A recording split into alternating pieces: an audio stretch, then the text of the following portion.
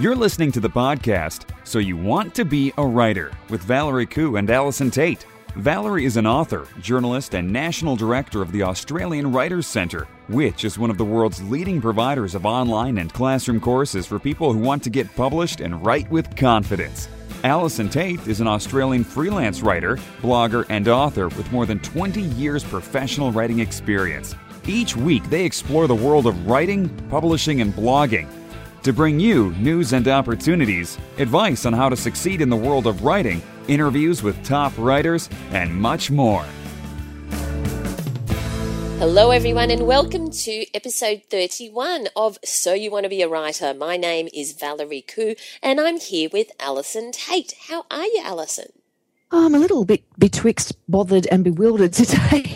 Why is that? To be honest with you. Oh, I don't know. I think I'm just I've got a lot of, I'm editing and I'm rewriting, and I think I've just got, I feel like I have an awful lot on my plate at the moment. I think it's scattering my thoughts a little, shall we say. So a nice calming chat with you is probably just what I need. Calming, okay. Calming, always calming with you, Val. I'm not sure whether my energy is going to be that calming today. And in fact, I hope listeners will forgive me if my words aren't really quite pronounced as well as they should be, because I just had root canal 15 minutes ago.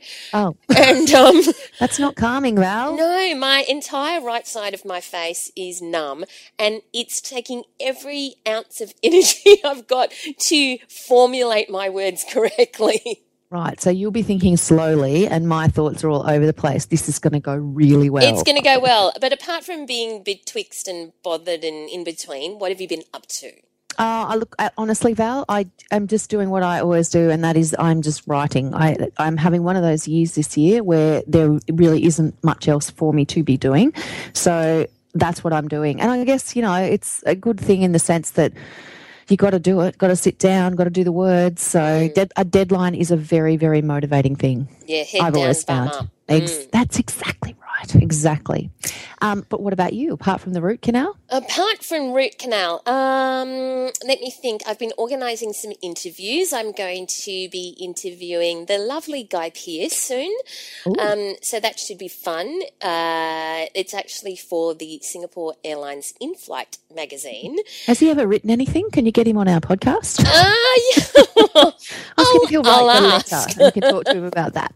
He's actually releasing an album, so he's written songs. Well, maybe you can discuss that with him and we could do a video. Yeah, in person. Yes, that's right. Perfect. So there's that. And I think that's it's also an interesting point that when you're a writer, you can do so many different things. Like you can interview someone like Guy Pearce, but for the same magazine, if you were flying Singapore Airlines in August and reached into, the back of the seat pocket in front of you, you would have seen my article on swimming with a platypus.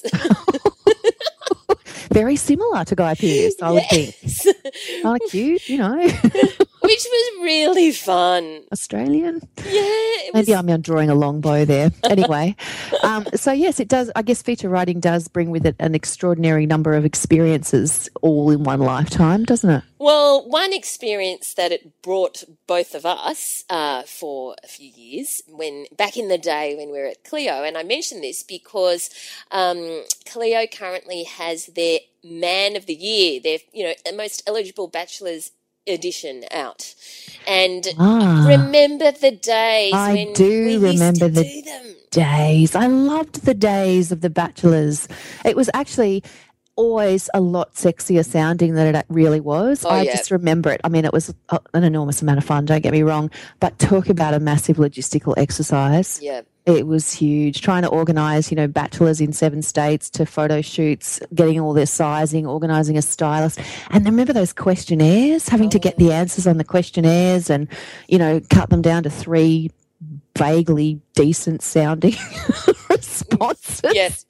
Oh, massive exercise. But yeah, lots and lots of fun. I used to really enjoy attending the event. That was a highlight of the year for all of us, I feel. And it does sound way more glamorous than it really is, because you think you're meeting 50 of Australia's most eligible bachelors, but you're so busy trying to coordinate 50 crazy people, not crazy, but, 50 people to do this, to do that, to attend this, to turn up. All to be somewhere on the same day. That's the thing. Like trying to get more than 3 people to go anywhere on the same day is almost impossible. But yeah, and this of course is, back in the day. Yes. So we were all on phones. There was none of this, let's email.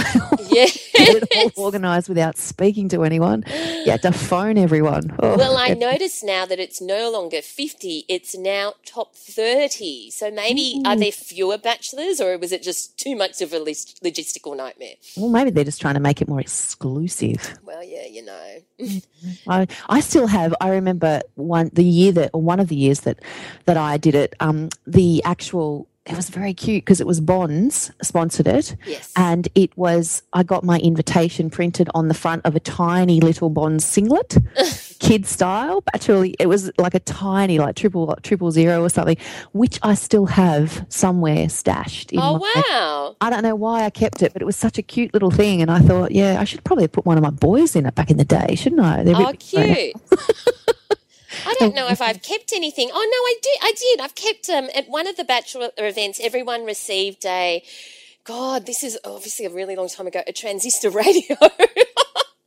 Transistor radio? But, in pink and purple and yellow with Clio written on it. And at the time, the logo was a Gerber or something. And that's somewhere hanging around the garage. But anyway, these days you get a USB stick and an iPad or something. Yeah, you probably would anyway. What else is happening in the world? I don't know. I was hoping you might tell me what else is happening. Well, I just wanted to bring to the attention of listeners the Wednesday Post.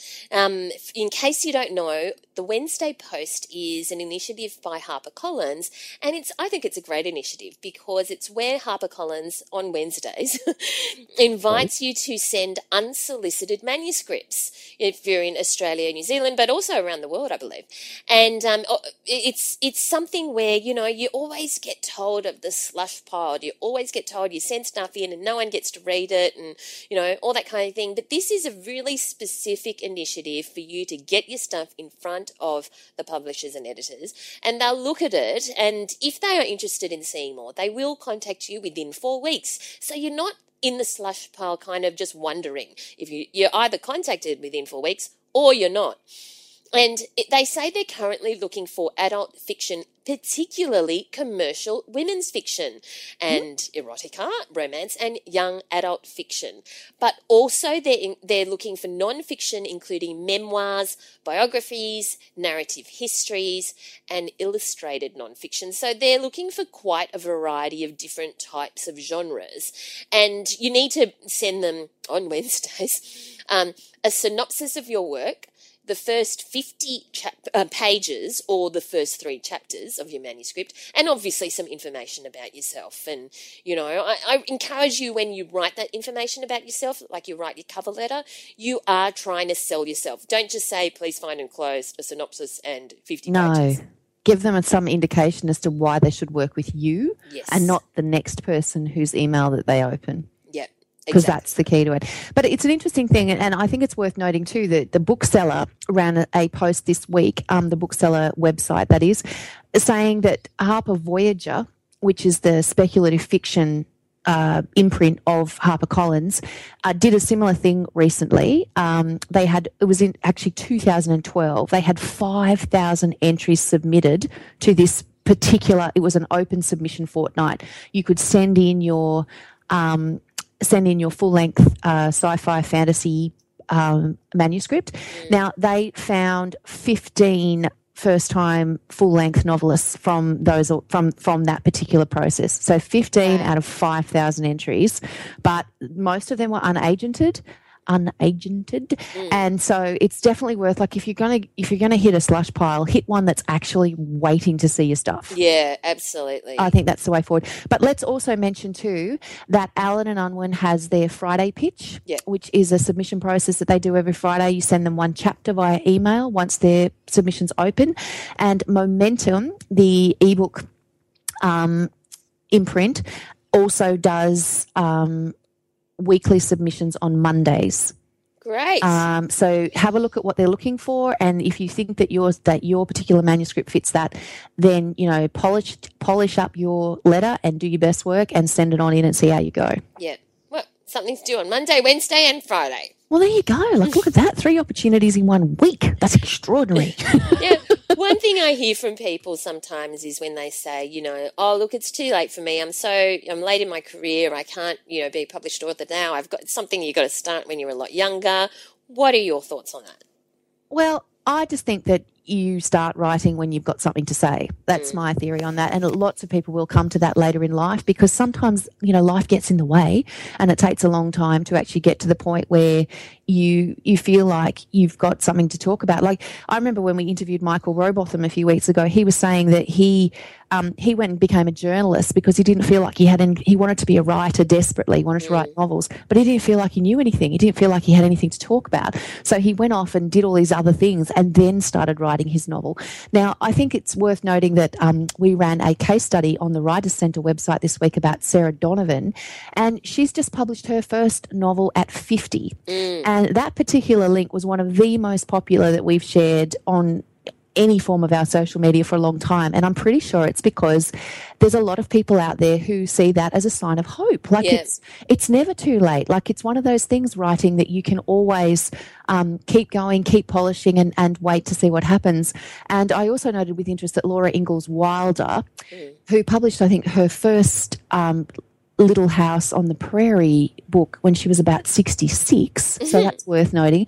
But they're just about to publish her memoir. Wow. Which, I think it's the truth behind Little House on the Prairie, and personally I think that that's probably something that would be worth reading about. Yeah, so never too late. I agree. I think it's great when people, just take the time to explore the world of writing, because often if you've had a career and you've been so consumed by that, you haven't had the time. But so, yeah, it's a good, it's inspirational to hear stories like Sarah inspirational stories like that. So let's move on to our writing craft book this week. Now, I wanted to bring up this book because I have found it really useful, and I think that I hope that our listeners do as well. And it's actually the Fairfax Media Style Guide. Now, people might think, oh, how in the world would I get my hands on the Fairfax Media Style Guide? I don't work for Fairfax as an employee. Well, you can just get it from Booktopia. You can just buy it from shops. I bought mine in a Dymocks or a bookstore or something. Oh, right. But we'll put the link in the show notes. But you can just search for Fairfax Style Guide, Media Style Guide in Booktopia, and you'll get it. And it's absolutely affordable, like $35 or something. And I think that if you are interested in writing for Fairfax, so whether that is for the Sydney Morning Herald or the Age or Essential Kids or Daily Life or any of those things, you may as well adhere to their style, because the more you do, the more the editor is going to love you, and the more that they're going to think, wow, this person provides camera-ready, words kind of thing. Yeah. So I encourage you to if you are looking to write for Fairfax, to get the Style Guide, because it just also helps you figure out, should I put an and or an or should I put the apostrophe here or there in this particular kind of instance? Yeah. Fairfax will explain exactly what they want in their stories. Excellent. Yes, there you go. Love a good style guide. Yes. So much fun. So moving on to the world of blogs, we've spoken about the Pro Blogger Conference, which was recently held on the Gold Coast, and that was for a conference for bloggers from all different walks of life. And in Australia, we've had beauty bloggers conferences, and there's Eat Drink Blog, for the foodies out there. Yep. There's one which I'm surprised has not yet been in Australia, considering our culture, but it's been in America recently. It was held in August, and that is the Beer Bloggers Conference. Fantastic. Now, the Beer Bloggers Can you imagine Conference, what a great event that would be? Yes. For me, I just think that sounds fantastic. I'd enjoy that.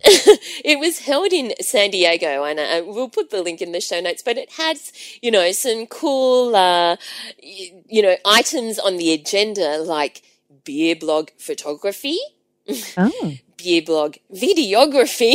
Now, do you know what, though? I think that's reasonable, because I'd imagine that beer would not be that easy to photograph well, to get that sort of really seductive, bubbly, foamy thing going. That's right. I think that would be hard. I might have to have a look at that.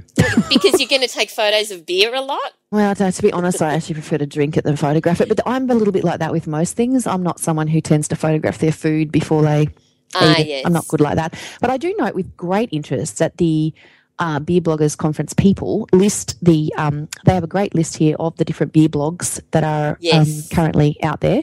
They have over 800 active citizen beer blogs in North America and over 600 citizen beer blogs throughout the world. Wow. So that's a lot of beer blogs, and they define a citizen beer blog as, which is actually not that easy to say quickly, I'd just like to point that out, as those not designed to promote a brewery or other business. So it's not a media-based blog, it's just Beer Lovers United. And, I reckon Beer Lovers United would be a pretty good bunch of people.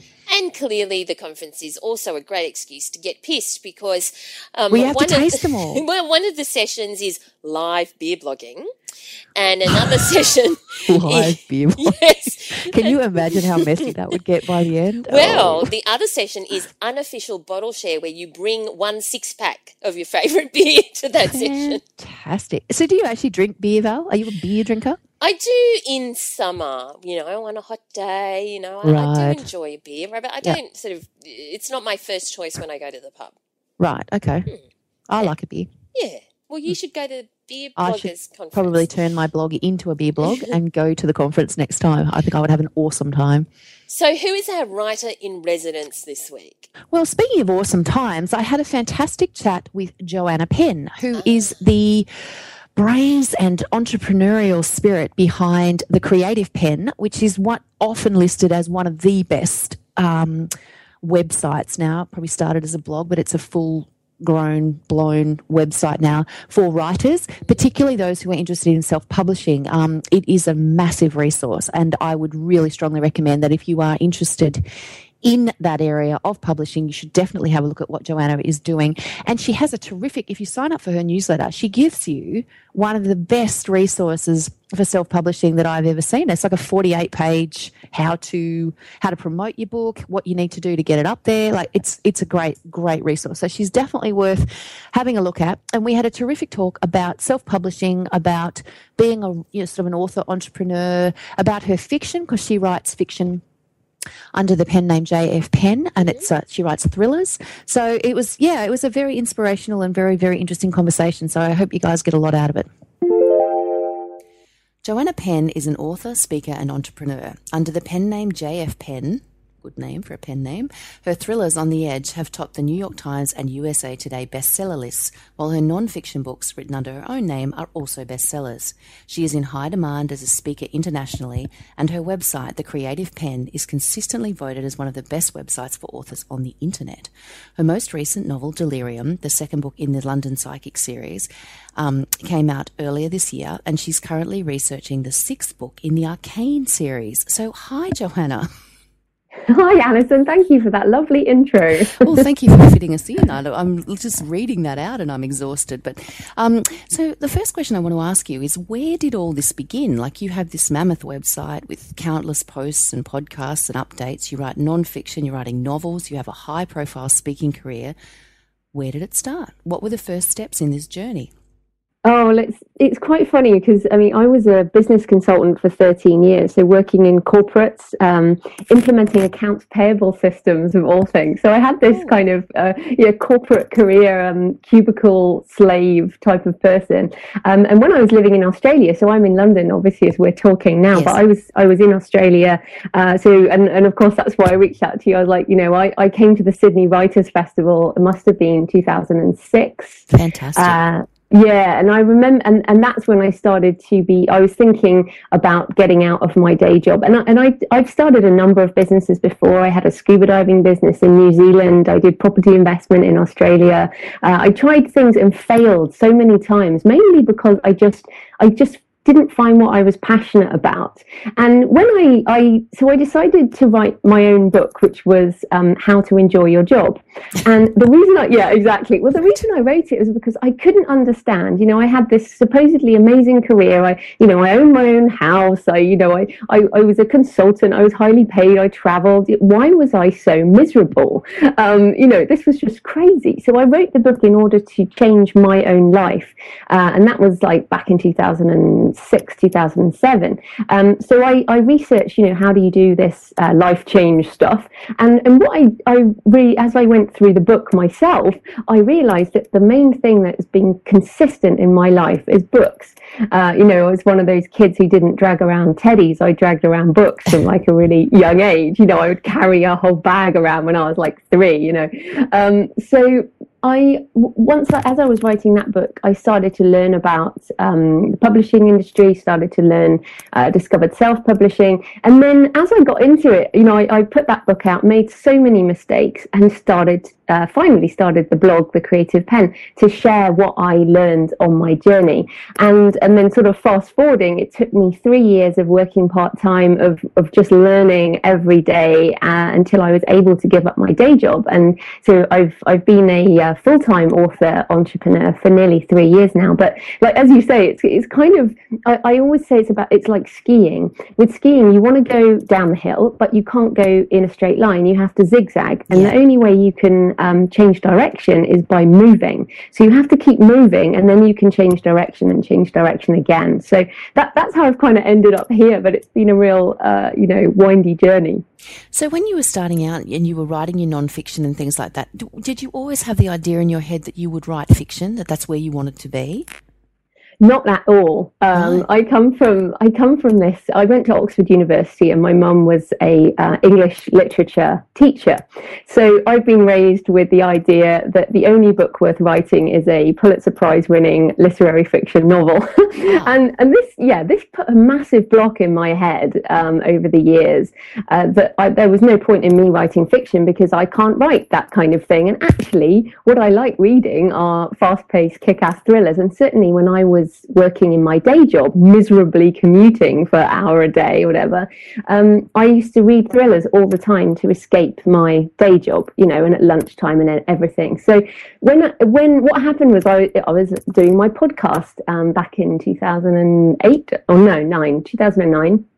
And this guy really challenged me on it. We were talking about writer's blocks, and I said, I don't have any blocks.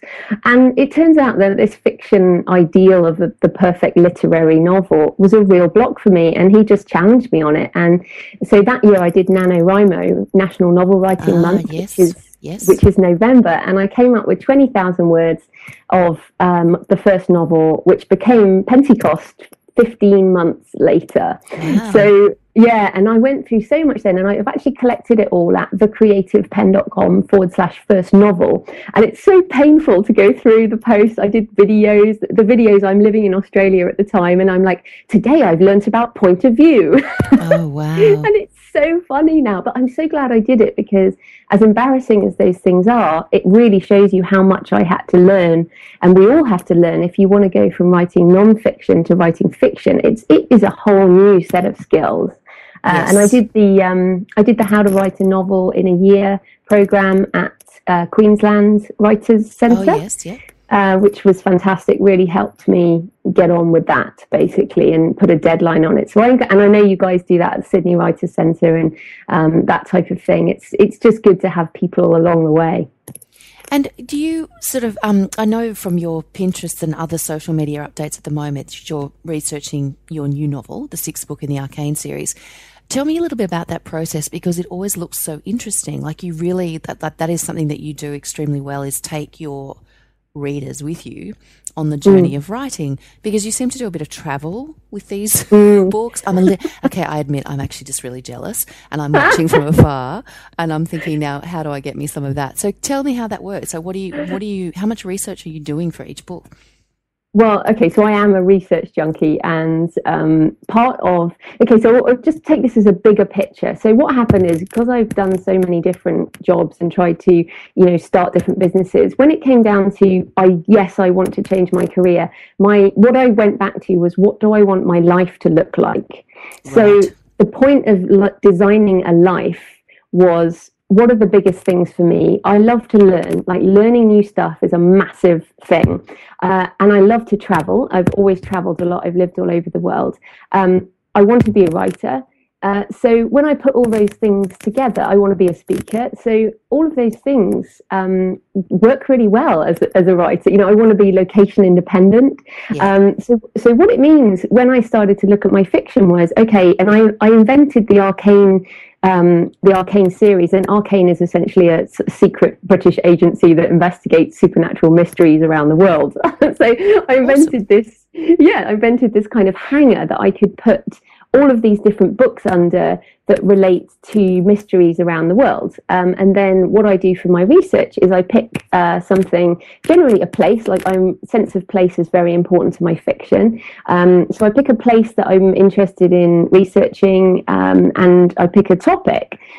So this book, which the working title is Inquisition, but it's going to be about Spain and Kabbalah and the Jewish expulsion in 1492, and it's going to have some really interesting stuff going on. So I went to Spain, did some research, and then essentially I try and share things along the way. So you mentioned Pinterest. Pinterest is fantastic for book research. You can just surf the net and be pinning things, and I just share that regularly, and people are like, wow, that's so interesting. And so, yeah, I think the aim for, and also one of the reasons we moved from Australia back to England was because I said, I need to travel, and it's so much easier from here. Yeah, I mean, popping to Spain is like an hour on a plane. I'm not jealous at all. I'm sorry. So did you ever have any doubt that it was going to work? Like, as far as, you were saying that you had so much to learn. It took you, you started with NaNoWriMo, you had 15 months. Did you ever think, I've written this book, will anyone ever read it? Well, that happened to me when I published How to Enjoy Your Job. So what happened was, I finished that book. I did send off one query email to a publisher, an agent, and got back this isn't our type of book. And I just went, you know what? I'm not into the energy of rejection and asking for permission. I'm somebody who doesn't ask for permission. I just get on with stuff, and I like the positive energy of creation and putting it out there. So that's all well and good, but of course I put out How to Enjoy Your Job and couldn't sell any at all. I sold about 200, even though I was on national TV in Australia, national newspapers, and I did all the right things, supposedly. But that's when I started to learn that you need to have a platform, you need to build an audience. So as I was writing Pentecost, part of what I was doing with that first novel, stuff was building an audience. So what happened when Pentecost came out, finally, after, and I had several editors, and, it was a really long process. I had people who were ready to buy it because they'd been following the journey. Now, I think I would probably do things differently now because the industry's changed, but this was kind of 2009 when the international Kindle had only just arrived in Australia, and the book market in Australia, fiction's very expensive, and things were very different even just a few years ago. But so when I had Pentecost come out, that's when I had some people to buy it, and that's when I realized that I really enjoyed the process. So I think when people worry about, how's this book going to do, it's very common with the first couple of books. What I find now after writing, so I've just finished my seventh fiction book. It's my sort of 11th overall. I feel like, okay, I just put it out in the world and it will find its audience over time. I don't do like a big launch spike anymore. I just, there's a great quote from Krishna, which is, you have the right to your labor, not the fruit of your labor. Right. And I think about that every day. If you don't enjoy what we do, which, research, writing, sharing what you love online and hoping people are interested, then you wouldn't do this job. So I guess that's what I keep coming back to. But yeah, we all struggle with the mental attitude. And the book I recommend for people is Turning Pro by Stephen Pressfield. Okay. Fantastic book for kicking your ass when you're feeling low. I also had a podcast with him quite recently, and I said to him, I've been struggling with this, is self-censorship. I said to him, what do you do when you're afraid of what people will think of you? And he basically said, you are dishonoring the muse. If you're not being honest about your creativity, you're dishonoring the muse. And I was like, whoa, I do not want to dishonor the muse. No, she may not turn up again if you do that. Yeah, exactly. So you seem to write your novels, like you're obviously very motivated and very strict with your writing discipline, because you write your novels quickly and regularly, like you're getting them out there on a regular basis. And I know that you do fairly rigorous edits with them, because you talk about that in your on your blog and various things. See, I'm actually stalking you, aren't I? Look at that. No, please do. But, is there a secret to being able to be so productive? Like, what is your writing routine? Oh, well, it's so funny, and I think everyone's got their own opinion of what productive is. So Dean Wesley Smith, who I really recommend people look at what he's doing. He's an old guy, he must be in his 60s, maybe even his 70s, and he's just done a series on his blog. He's written over 150 books, I think, and he's got on his blog a series which is Writing in Public. And for the last year, he's been putting his output every day and what he gets done every day on his blog. And it's fascinating. And he's written over 1 million words in the last year. I think he's written 7 fiction and 4 non-fiction books or something. Wow. I'm not productive compared to these people. And, so I think for me, there's a sign on my wall which says, have you made art today? So, for example, today I actually haven't written anything yet. It's only midday, but I have published a book in Italian. So as far as I'm concerned, I have actually put art out in the world today. So that's quite good. You win. Yeah, you've published in Italian. Yeah, exactly, which is very cool, right? I'm like, yeah, that's really cool. It looks really nice, even though they're not my words anymore. But so in terms of a production schedule, that's what I mean. When I say production schedule, people will go, what about art and whatever? But this is my business. I am a businesswoman. This is my full-time income. Yeah. And what I've tried to do as an introvert, is to make most of my time, productive in a way that nurtures me as well, nurtures my energy. And for me, this research and writing stuff, I want to make 80% of my income from books and audiobooks and all of that book-related income. So that's why I'm so driven. And then really it's just a case of having a process. So I've got 2 series, and it makes it much easier to write faster if you have a series, because you've got your characters, you've got your world. I know what happens in an arcane book. There is a supernatural mystery, and we go around different places and we solve it. And I have my character, so I know what's happening. So it's much easier to write within that kind of structure. And then with sorry, continue. Yeah, the same with the non-fiction. It's so the next book I have is Business for Authors, How to Be an Author Entrepreneur. And for that, I'm answering my own questions. So I start by just writing, a massive table of contents, and then I fill in the blanks. Right. And that's a very different process, but it's, it has its own structure. So do you think you have to be entrepreneurial to self-publish the way that you do? I think you have to be entrepreneurial, or at least learn how to be entrepreneurial, in order to have a business as an author, regardless of how you're publishing these days. Publishers, I'm sure publishers want authors to be doing marketing. Once you've had your month of them, if you're lucky, you'll get a publicist for a month, but then they're moving on to the next author. You're not, unless you're super, super, super famous, they're not going to be pimping your book. No. For the rest of your life, which is what we do if we want to make a living for the rest of our life in this way. So I think what I've learned about this market, and I'm selling in 58 countries now, so everything I do has a global focus.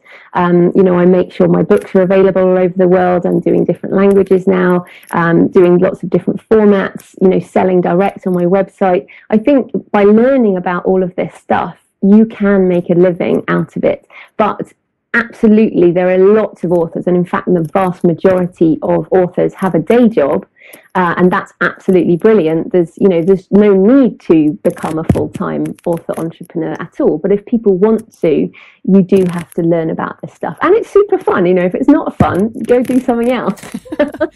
Well, I know that we talked earlier, and the author platform is something that you're very vocal about, how important it is.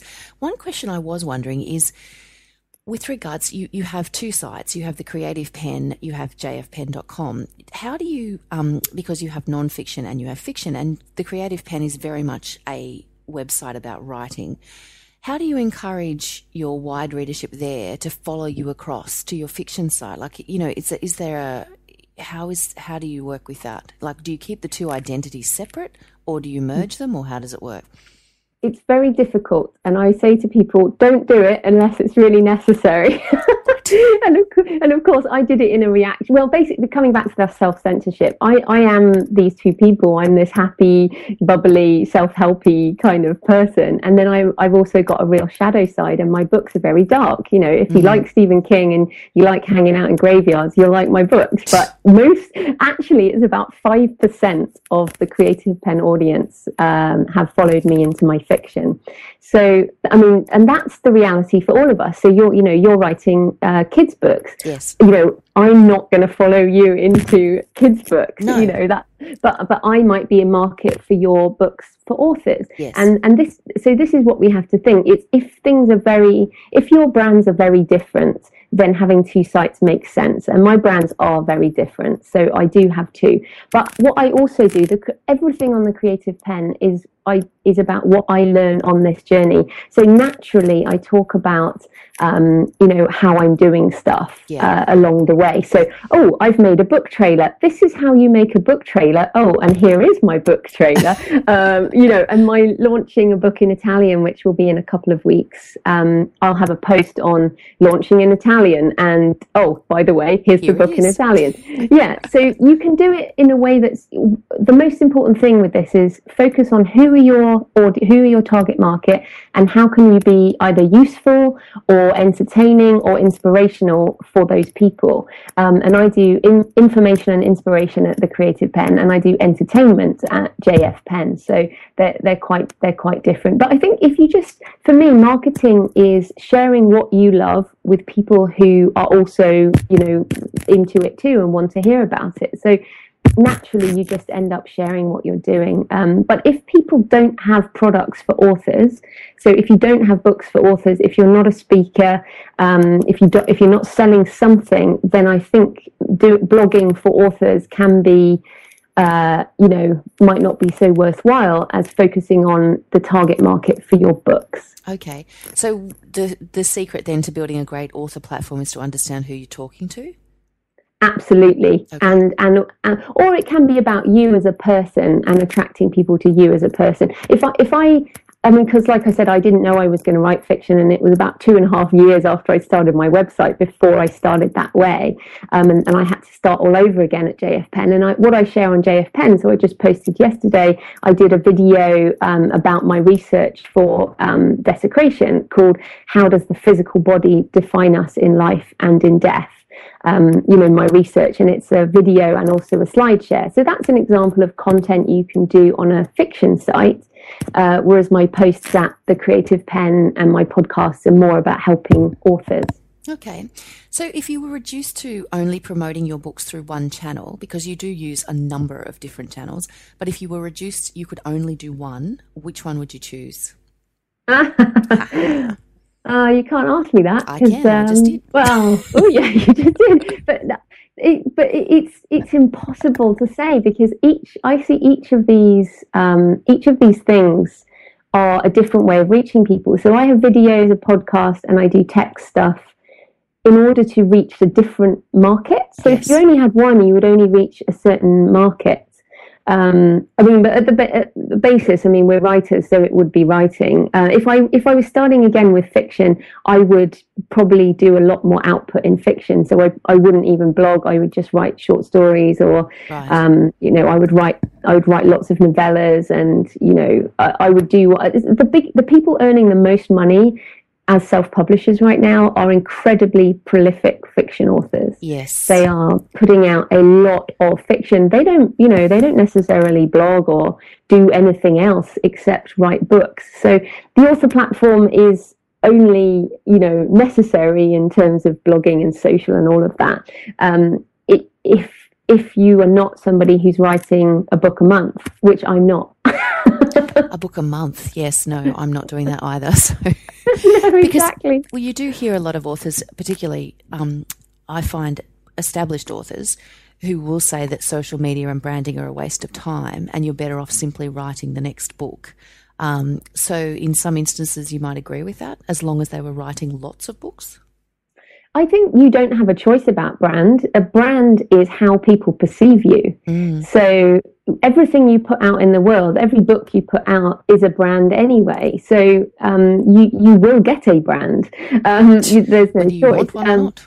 Yeah, whether you want one or not. I mean, the reason JF Pen is a different brand to Joanna Penn is that I was getting reviews that said, I had no idea Joanna Penn, was so dark, and, why does a woman write such violent things, and I was like, I don't want people to judge me according to, my gender or, who they think I am as Joanna Penn. I want readers to just find my books and enjoy them for what they are. So so you can see there that my brand as Joanna Penn, the creative pen, was impacting how people were reading my thrillers. Hence I had to create another brand. So that really impacted me. And, if you think of an author, think of a famous author, things come to mind, emotional resonance, what they do. It happens anyway. So the other thing is about listening to advice from people in general. If you're going to listen to advice, like me included, don't listen to my advice if you don't want to end up with a career like mine. You see what I mean? Yeah. If people want to be, if people listening want to be a literary writer who wins literary prizes, don't listen to me and don't listen to Hugh Howey or any of the big name, authors. You've got to listen to the people whose careers are the way you want them to be. Yeah, something that you want to emulate, basically. Yeah, and so many, what I find amongst the traditional publishing, and I do want to use the word snobbish, there is a lot of, snobbery in Britain. Britain's terrible for it, about what is worthy, what is a good book. And basically what ebooks have shown is that what is a good book is what people want to read, and you can't judge that. You can only judge what you think is a good book. That's how I see it anyway. Okay, well, just changing the subject slightly, you recently or earlier this year published a non-fiction title about public speaking for introverts, which we recommended in an earlier episode of our podcast. And I was just wondering what drove you to write that book. Well, I've done public speaking for quite a while now, and I really enjoy it, but it really tires me out. And I had never thought I was an introvert. I'm not shy, and I think shy, not shy, and introversion, extroversion are on different scales. Yeah. So introvert to me is people who get energy by being alone, and being with people actually sucks a lot of energy. So conferences and conventions, parties, crowds in general are difficult for introverts. So I'm actually quite a chronic introvert. So when I'm speaking, I find it easier to speak than to be in the crowd, because as a speaker, you're quite separate. So why I wrote the book was, one, I read Susan Cain's Quiet, the power of being quiet in a loud world, or something like that. I mean, it's an amazing book. Highly recommend it. I read that book, and also a friend of mine, I was at a conference and I said, I'm so tired. Why am I so tired? And she said, you're an introvert. And it just struck me that I am. And as I'm an author, and people would ask me, how do you speak? I could never do that. So I wanted to kind of get rid of the myth that to be a public speaker you have to be this extroverted, Tony Robbins figure. That actually you can bring your real self, you can bring your authenticity to public speaking, and that will help. And I also think for authors, particularly, once you get noticed, you will be asked to speak. You will be asked to be on a panel at a conference. You'll be asked to come on a podcast. You'll be asked to do lots of things that are outside your comfort zone. So you might as well learn in advance. Get in early and practice. Yeah, because it's amazing. I'm sure you know, and I had it at mentioning the Sydney Writers' Festival. I remember one author who did a reading, and I just went, you know what? I thought you were good before, and now I think you're terrible, because they just ruined their, what I thought of them by their terrible way of coming across in the live event. They just couldn't. They read with a monotone. They just weren't engaging at all. So I think authors have to learn these things, or you will actually put people off. And if you do a good live performance as such, people are more likely to buy your book. And that's what it comes down to. Yes, it does. All right. At the end of the day, we want people to read our books, to enjoy them, and also to change people's lives. I think, that's why we want, as well as to earn money. Yes, to pay the bills. All right. So my last question then, just given all the things we've just talked about, and I just have this vision of what your days must look like, how do you fit it all in? Do you sleep ever? Yeah, I sleep a lot. I'm a real sleeper. I need at least 8 hours. No, I have a file of facts which is on my desk right now. So I'm a massive scheduler. So I schedule everything all the time. And that's often 6 to 8 months in advance. I'll be scheduling, speaking events and books. I do have a production plan. It's got about 12 books on at the moment that, I'm planning out. So I'm really quite hardcore about treating this as my job, which it is now. And again, creating art every day and focusing on the things that will get more products and more, more creative stuff out in the world. But yeah, so I schedule things. I also have an app on my phone called Office Time, where I do a timesheet every day. Oh. So which is really good, because I have a one time code for email and social media. And if that creeps up over an hour a day, I know I have to stop. So, those are the things that will help me measure what I'm doing over time. But I also, the blog really helps. I put goals on the blog. I'm very accountable.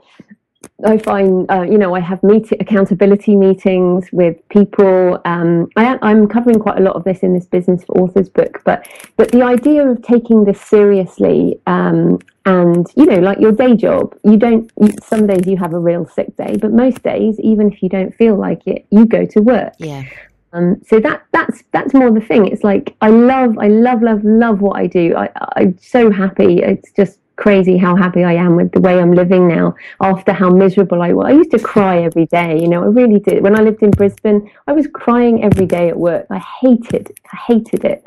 And the changing my life this way has made such a difference. So again, I'm so passionate. I don't want to be doing anything else. So I think that helps too. And if you're not passionate about what you're doing, write a different book or, find something else.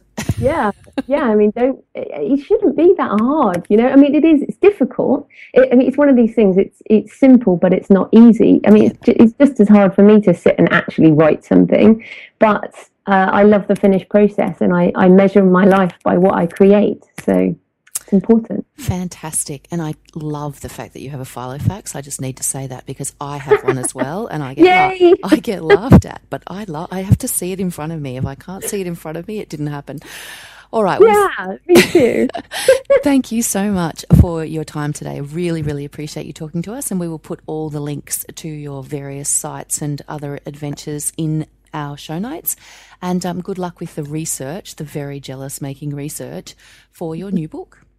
Oh, thanks so much, Alison. It was great to come on the show. Okay, bye. That was a great chat, Al.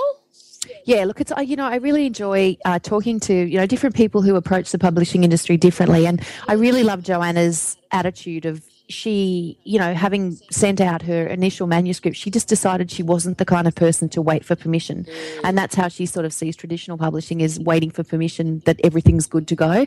And she's obviously, she's very business minded and very entrepreneurial, and I think that to be as successful as she has been in that area, it's worth bearing in mind that you do need to have a fair bit of that in you. Yes. If you're going to self-publish, you do need to be entrepreneurial, definitely. Yes, most definitely. So let's move on to our app pick for the week. Now, here is an app which I have yet to use, but I am so intrigued by it, I'm definitely going to get it. And it's called Draft. Now, it's a free web app, and it lets you share a document or a folder of documents with other people. Now, that's important. You might think, oh, well, Dropbox can do that. But this is different because it's for people that you want to collaborate with on that document. So those people can edit and comment on your work, and you can preview their changes before deciding whether to, accept them or not. So your original is never changed unless you do it for yourself. So it's a great thing if you've got work documents or you just want feedback on your manuscript from various readers.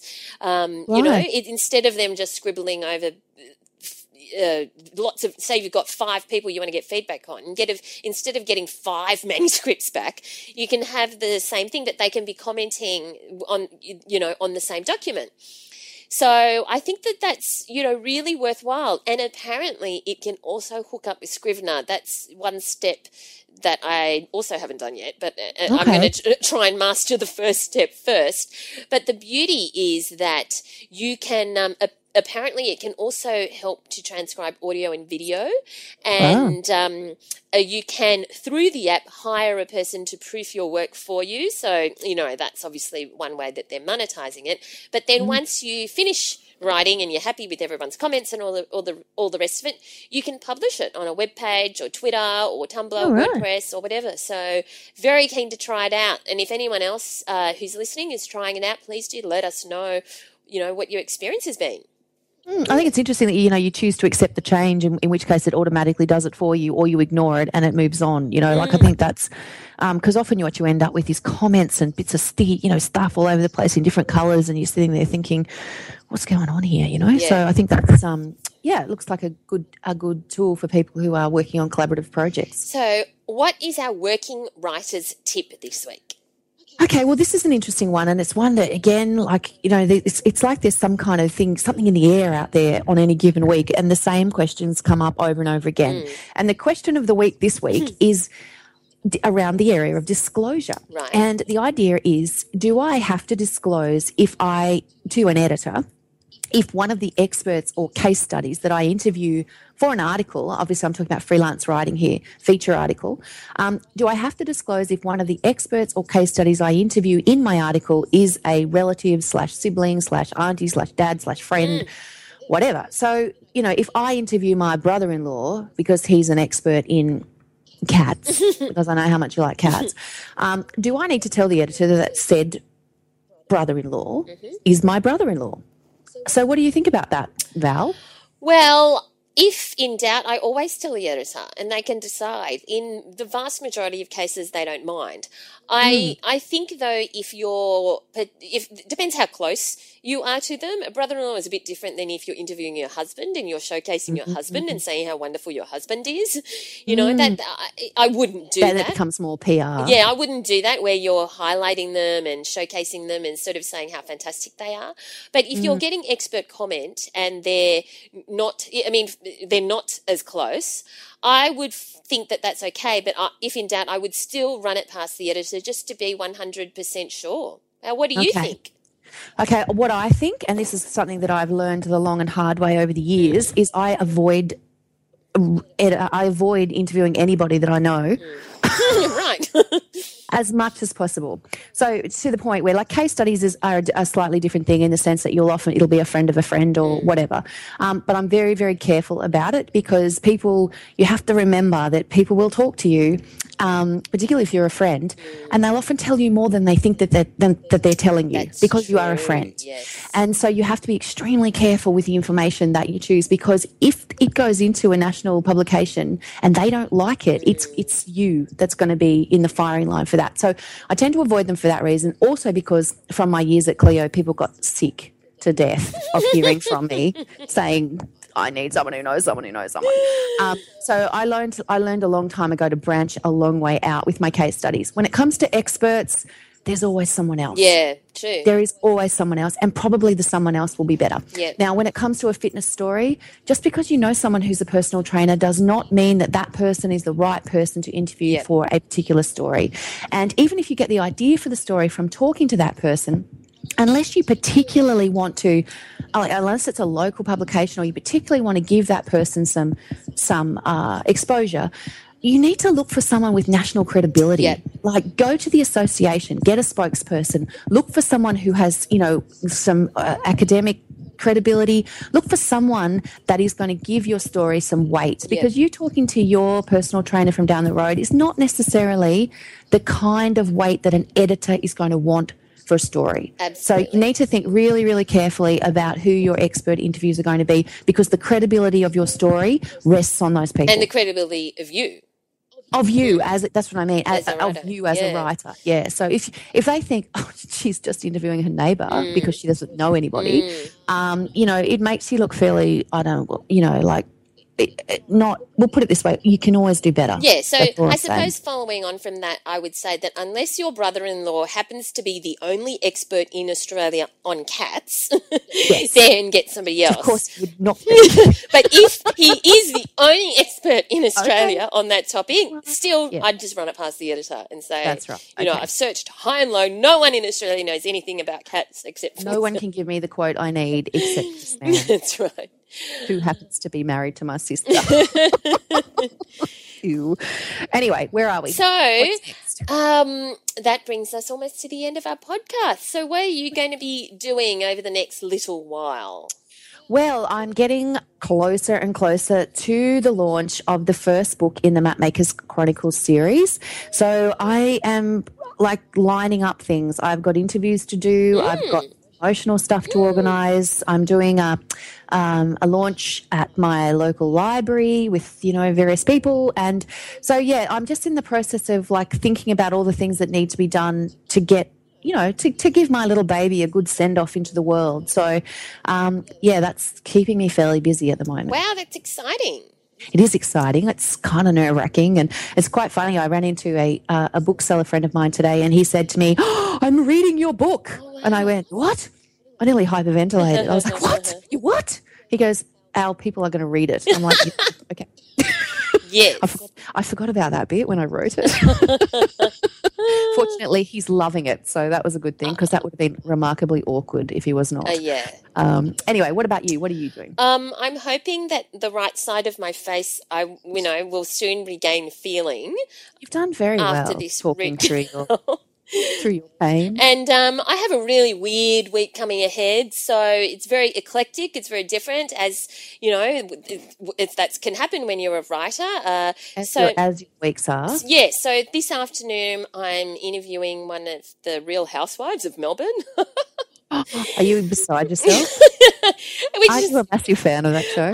Secretly, yes. But, So secretly.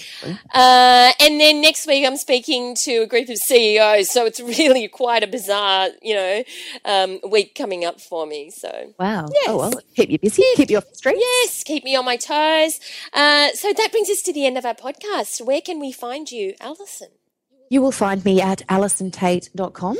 And you'll find me at valeriekoo.com. And you'll find the show notes at writerscentre.com.au/podcast. And please do leave us a review or a comment on iTunes. We'd really appreciate it. And if you have a question that you'd like us to answer or a topic to be covered, also do email us podcast@writerscentre.com.au. Thanks for listening. Bye.